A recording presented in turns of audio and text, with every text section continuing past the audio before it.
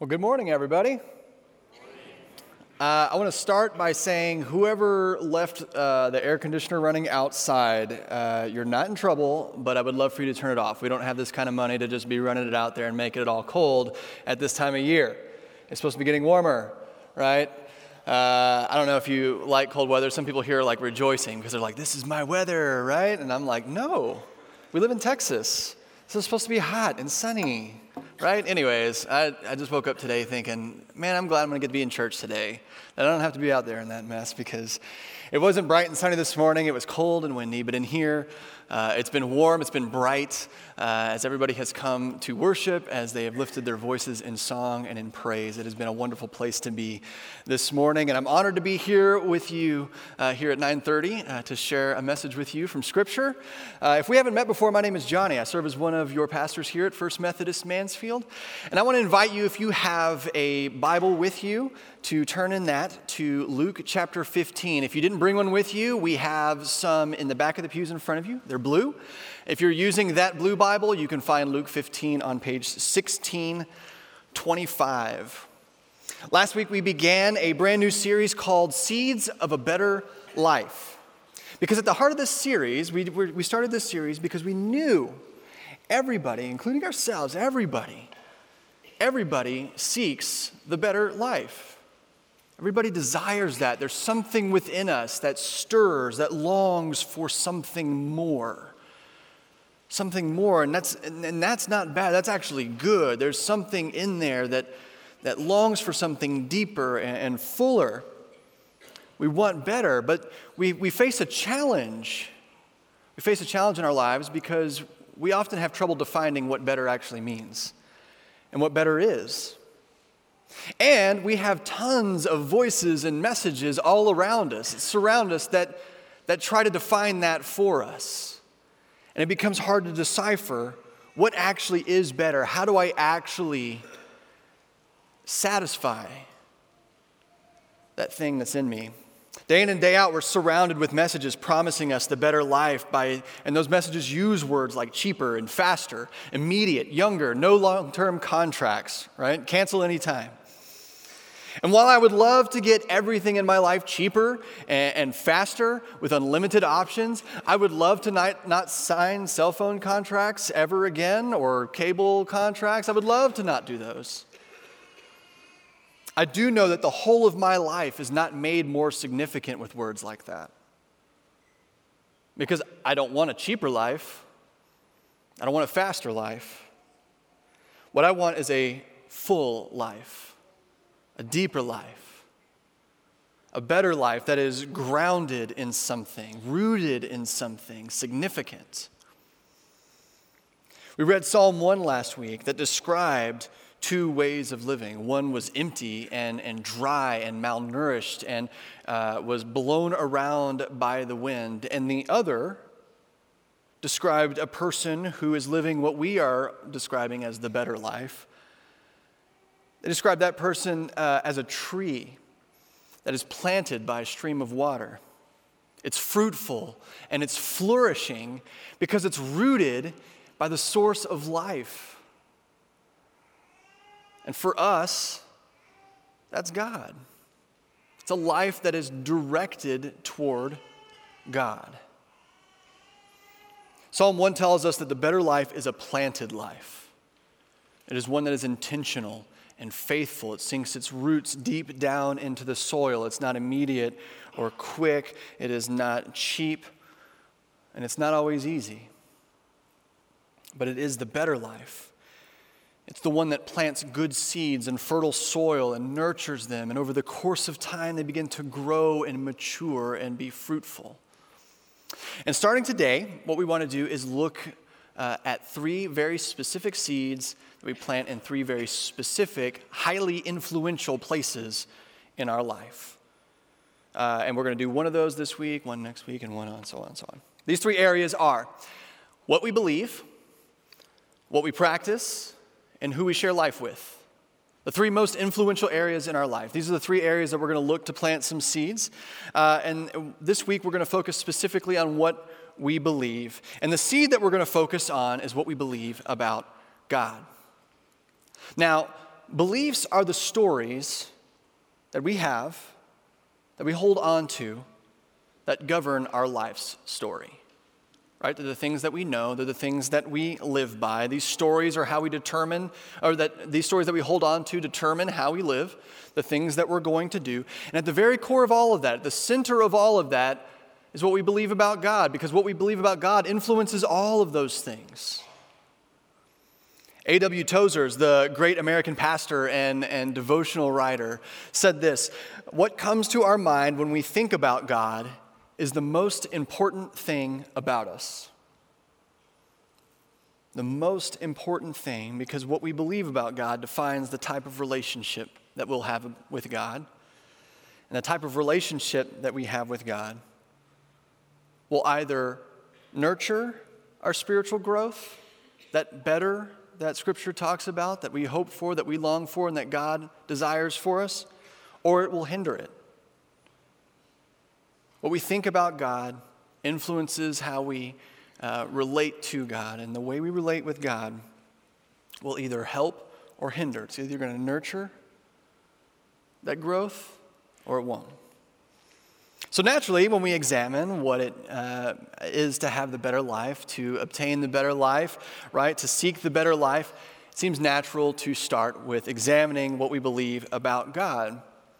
So if you were to close your eyes right now, you can definitely do it if you trust those sitting around you. You can.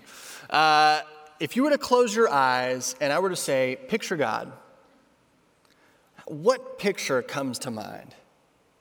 Like, how do you see God when you think about God? You know, the way you see God, whether it is in a person, like humanoid type form, or maybe it's a cloud, I don't know. However you see God, and especially the way you picture God, if you see God as a human form, God's facial expressions, things like that, tells us a lot about what we believe about God and how God operates. What do we picture?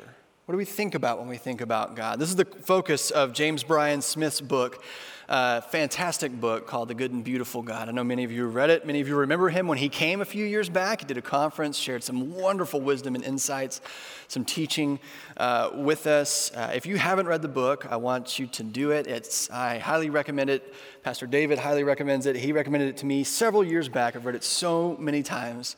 Wonderful book. This is the question he's interested in. What do we believe about God and how that shapes how we live, how we relate to God, and how we relate to God's world? In that book, he writes this: to know the God of Jesus is to know the truth about who God really is. To know the God of Jesus is to know the truth about who God really is. Something we talked about when we did our Bible series at the beginning of the year is that we see God through Jesus. What James Bryan Smith is hoping to remind us of as Christians is that we believe that Jesus is the clearest picture of God that we have.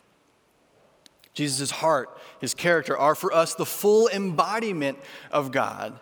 It's evident when we read scriptures. We see Jesus there in the way that he lived and loved God and others, and the way he talked about God with others. Because sometimes the way he lived, God's heart and character confused some people. So he often told them stories. So when we want to answer the question, what's God like? We look at Jesus.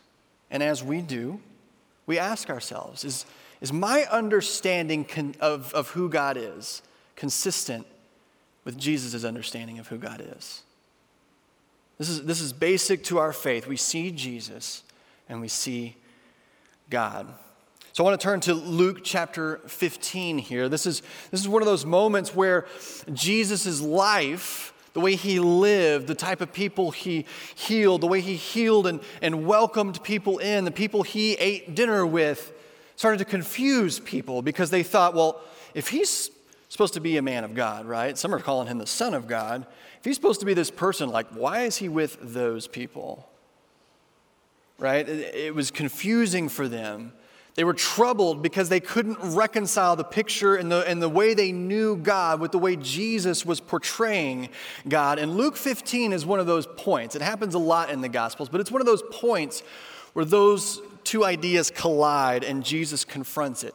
He hears the confusion of people as they mutter about behind his back, and then he proceeds to tell them a few stories because obviously his actions aren't clearing him up. So let me tell a few stories to try to make it clear for you.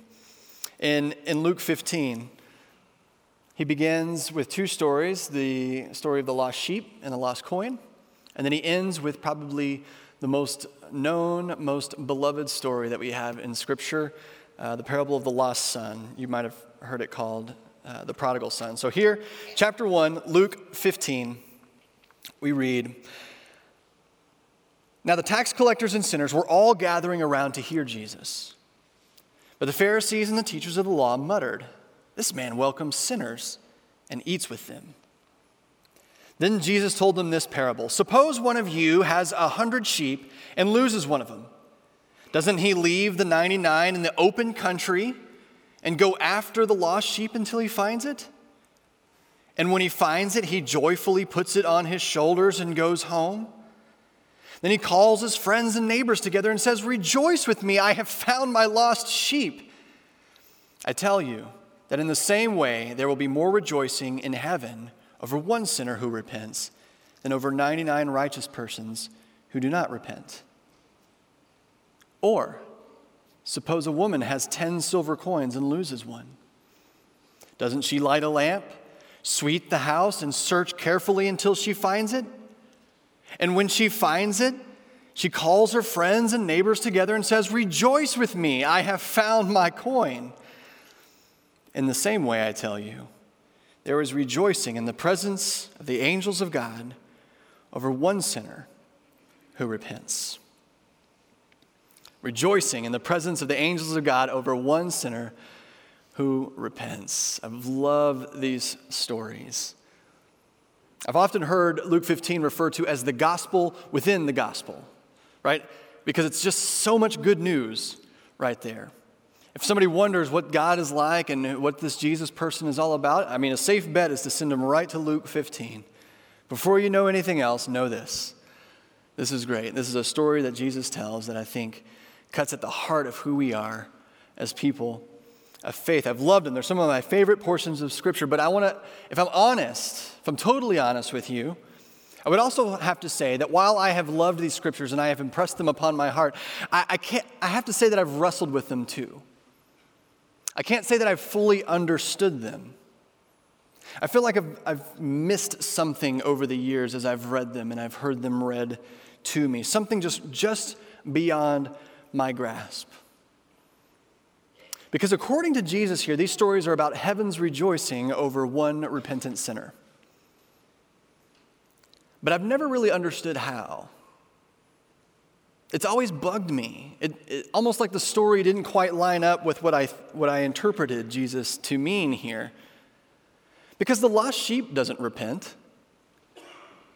The shepherd doesn't go out there and the sheep's like, "Oh, sorry, I thought we were going this way." "Oh, well, thanks for your apology, sheep. Now you can come back," right? The coin definitely doesn't repent. Doesn't roll itself back up onto the counter and drop itself back in the purse. The person who finds it didn't look in there and go, "Oh, I miscounted. It was there the whole time." I've never really understood how these stories are about repentance. Repentance is definitely good, and it has been an important part of my life, and these stories have definitely expressed that to me, but I feel like there's something else there that I've been missing. Because none of these characters, the sheep or the coin, get themselves found. They're just found. Let's keep reading. Verse 11. Jesus continued, "There was a man who had 2 sons. The younger one said to his father, 'Father, give me my share of the estate.' And so he divided his property between them. But not long after that, the son got together all he had and set off for a distant country. And there he squandered his wealth in wild living. After he had spent everything, there was a severe famine in that whole country, and he began to be in need. So he went and hired himself out to a citizen of that country, who sent him to his fields to feed pigs. He longed to fill his stomach with the pods that the pigs were eating, but no one would give him anything.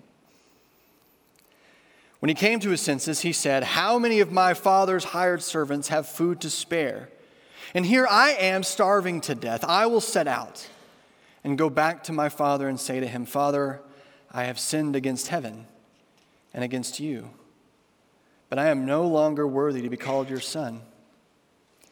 Make me like one of your hired servants.' And so he got up and went to his father. But," don't miss this part,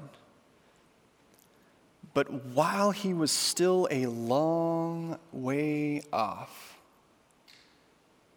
his father saw him, was filled with compassion for him. He ran to his son, threw his arms around him, and kissed him." While he was still a long way off, the father ran to him.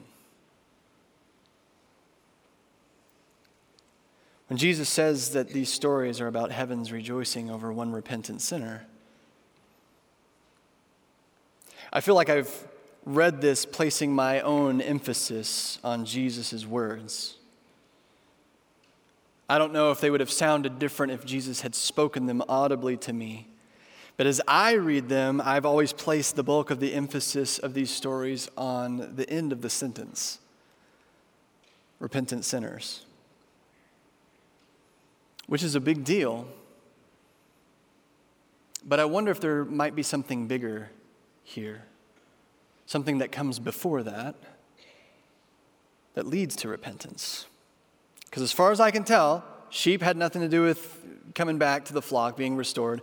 Coin had nothing to do with getting found. Even the lost son, the story makes a point to say that he was still a long way off when his father ran to him and embraced him and welcomed him home. The son wasn't even returning home. He was returning to a potential job, ready to beg a potential employer for a place to get a meal and a place to sleep. The father would have none of that. Yes, they were all lost, but they were all simply found, not because of anything that they did, but because of what God did.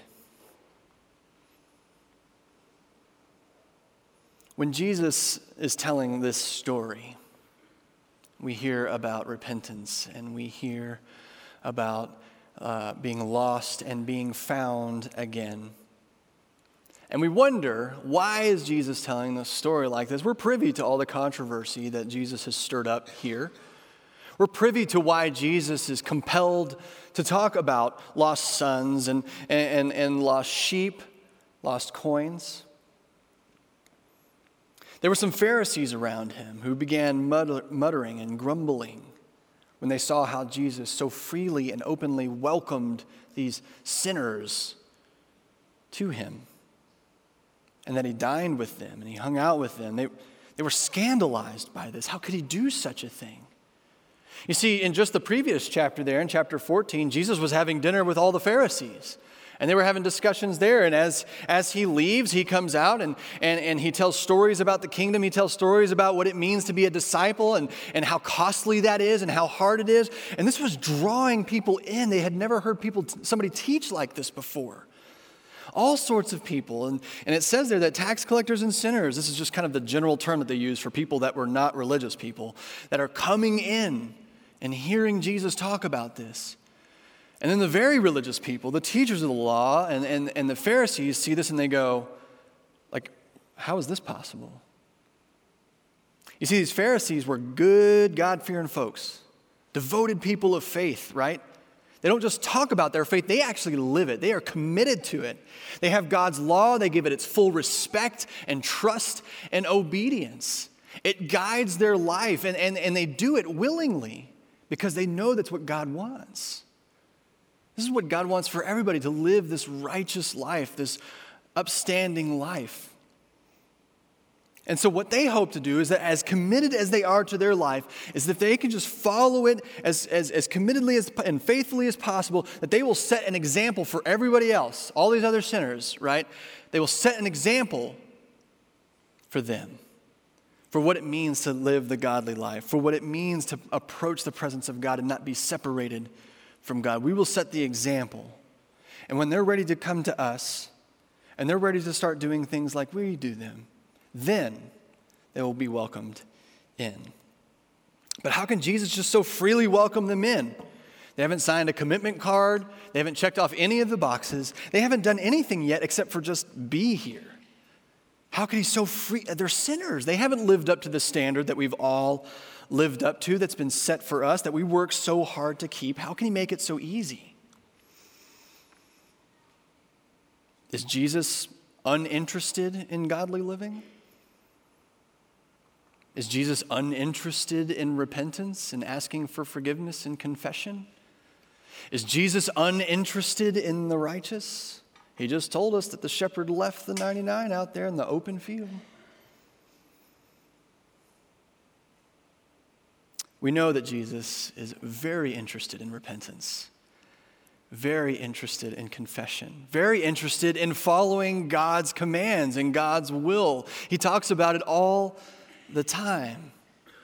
What Jesus is interested in confronting here is something different, though. It's the way the Pharisees see and understand God and what it means to be in God's presence. You see, what he is hearing and what he understands as the dominant narrative about God in the world is that they believe God's love is somehow conditional. That we think of God's love in terms of earning and deserving. That God can somehow only love us when we're good, when we're following all or most of the rules.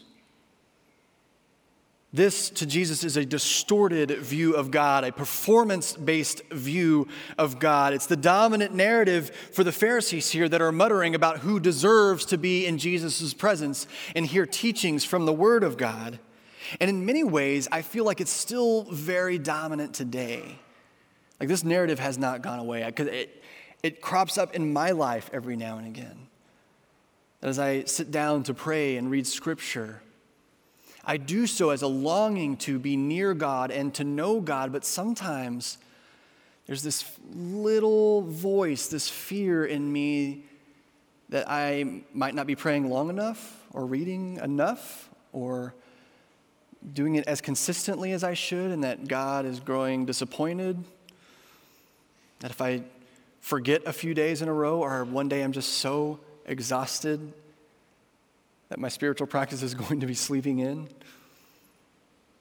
that somehow upsets God and I am now out of God's favor. God's angry, rolling his eyes.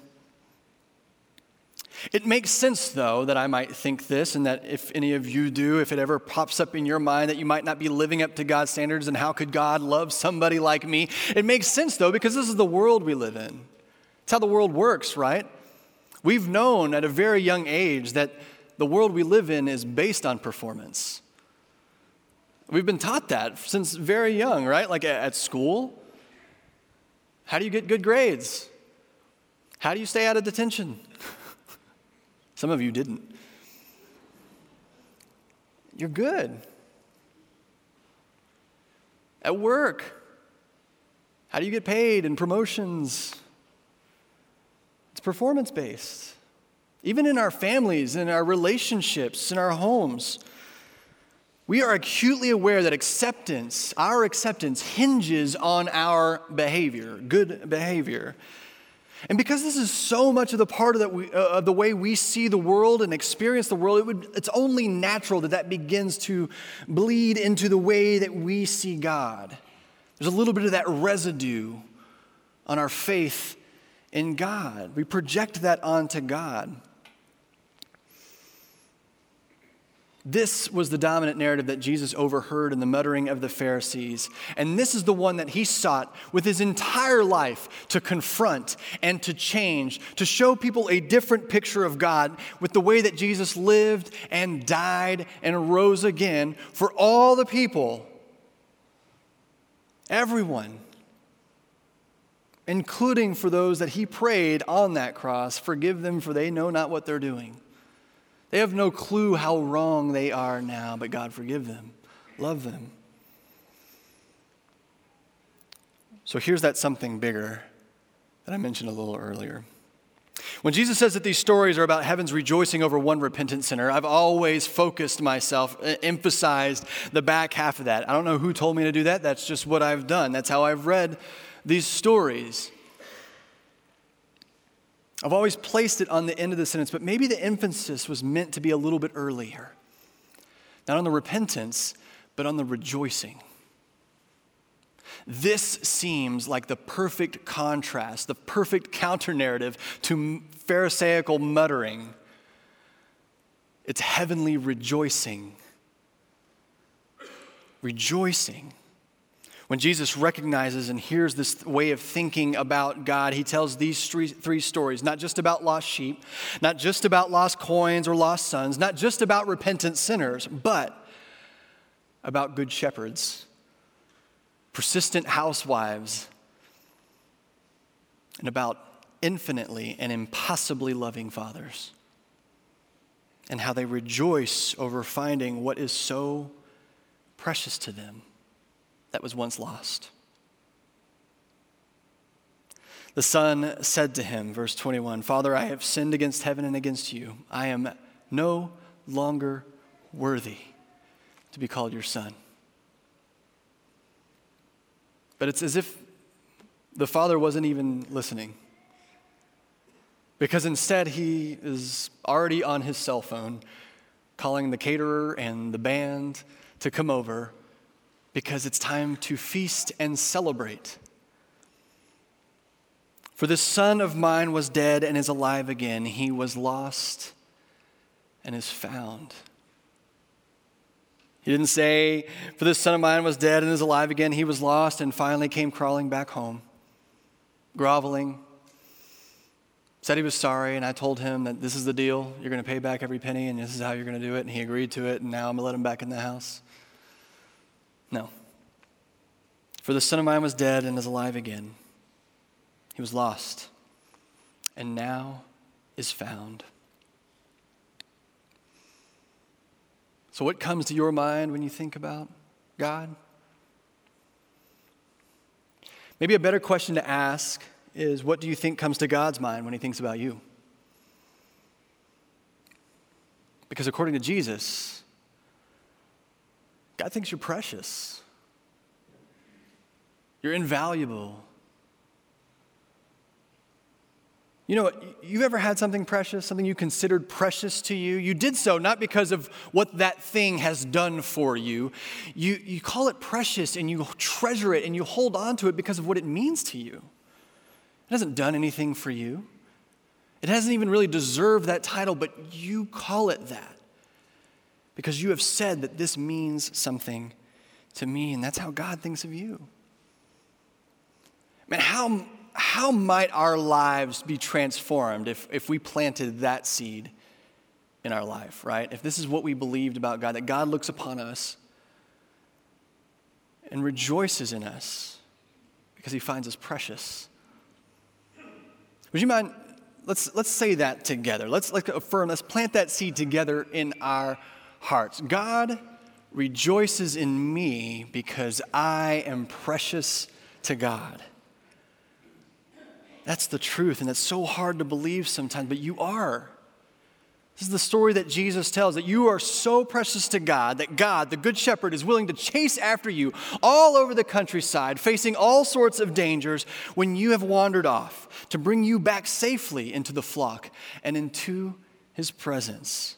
God thinks you're so precious that the persistent housekeeper will dig into couch cushions and crawl all over the floor, sweeping every inch of the house until she finds you again, till you're back in her presence. You're so precious. God, the loving Father, will tirelessly scan the horizon while standing on the porch day after day until he catches just a glimpse of you on the horizon as the day dies. And then he will run to you, abandoning all dignity, all decorum, sandals flying off as dust is being kicked up down the driveway, run to you and embrace you, call you child and say, "I love you." Welcome home. This is the power and the mystery of grace, and this is the core of our faith and of who God is. And so as we seek the fullness of the picture of God, as we seek God and God's holiness, we want our lives to be transformed and sanctified and shaped to look more like Jesus. When we find ourselves in places distant from God and we think, I don't know if God could love a person like me. I don't know if I can be forgiven. I don't know if I can be loved like so-and-so is loved, who reads their Bible every day and has done everything right and never done anything wrong. The power and the mystery of grace says, God loves you first. God's grace is bigger and better and cannot be achieved by anything that you would ever try to do. No matter how hard you try, no matter how much of the Bible you read each and every day, you can't earn it. God gives it. And no matter how hard you try, you can't run far enough away from it. That is grace. And when that's the God that we know, the God that Jesus talks about here, we find ourselves more confident in coming into God's presence as repentant sinners. Thanks be to God. Let's pray. God, thank you for loving us. Thank you for loving us in spite of ourselves.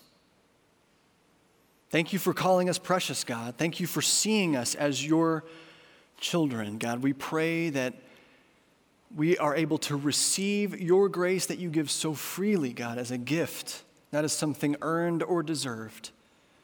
That we receive it, God, because you give it. And that as we receive it, God, we see our lives transformed, and that we might also share that grace as freely as you have shared it with us, with the world, so that it too may be transformed. It's in your name we pray. Amen.